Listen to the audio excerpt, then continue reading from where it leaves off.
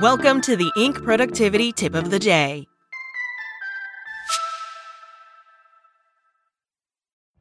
Every day, we rise, challenging ourselves to work for what we believe in. At U.S. Border Patrol, protecting our borders is more than a job. It's a calling. Agents answer the call, working together to keep our country and communities safe. If you're ready for a new mission, join U.S. Border Patrol and go beyond. Learn more at cbp.gov/careers. Today's tip. Tired of being blind to the obvious? Here's how to change that. From Larry Robertson. I didn't see that coming. It was right under our noses. Each of these declarations describes a moment of realization so familiar, sometimes it only takes but a single word to convey. Clear-cut, manifest, unmistakable. That last one hurts most. It suggests a mistake, but also something more and worse, missing the obvious, the thing you tell yourself you can't mistake. Arriving at this moment of sudden awareness is one of our biggest shared fears as leaders, but also as humans. Worse news still, it's not a rarity. In fact, it occurs often enough it has a name: inattentional blindness. It's one of those perfect terms that says just what it is, and even why it happens. We have failed to attend, not simply to what matters to us, but to what might exact change on what matters. Attending in this way isn't the check it off our list kind. It's a tuning in to the context moving and affecting what we care about kind of attending. Without it, we risk blinding ourselves to what could help or hurt our ability to get or keep what we care about. But why does it seem to occur so often? Why is it so universally familiar? Maybe it's the limits of the typical advice we get for avoiding it. We're told to pay attention,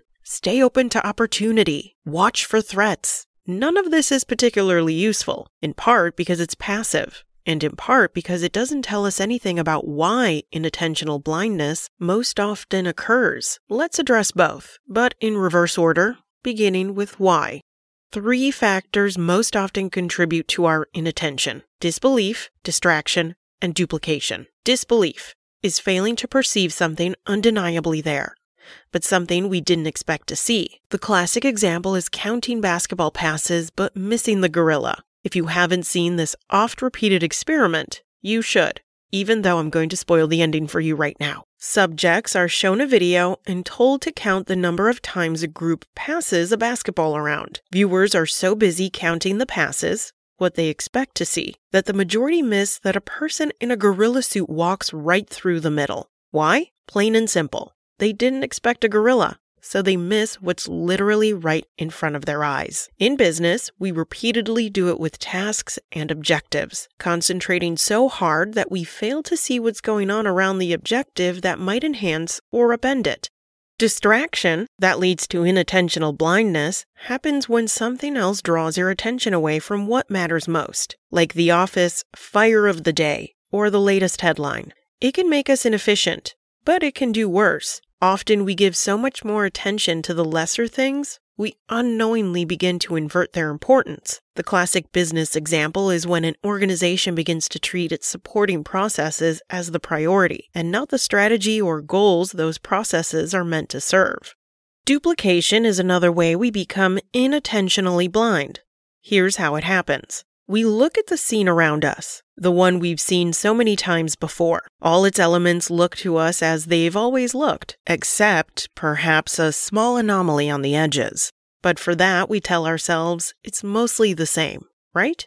And we're so very busy, so we ignore our guts urging to look closer at the anomaly. In our desire to just keep moving, we assume enough is the same. In other words, we conclude it's a duplicate of what we have known, and miss the rising opportunity or threat. We lean into what has been, rather than look towards what will be.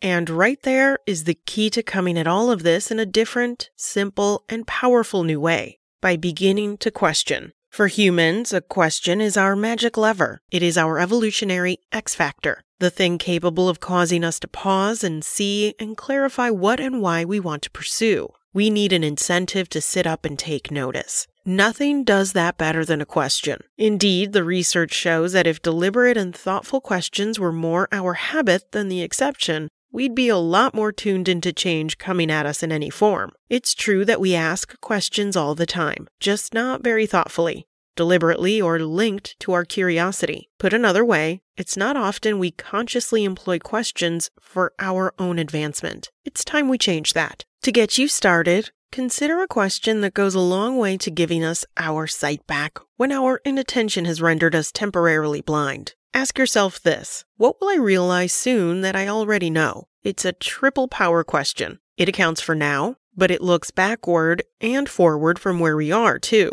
Think about it, and you'll see. More importantly, try it. Then try another question and try questioning more often. You'll find it's really hard to be blind when you're asking. That's it from Inc. Check back weekday mornings at 6 a.m. Eastern for more tips. Everybody in your crew identifies as either Big Mac Burger, McNuggets, or McCrispy Sandwich. But you're the Filet-O-Fish Sandwich all day. That crispy fish, that savory tartar sauce, that melty cheese, that pillowy bun. Yeah, you get it.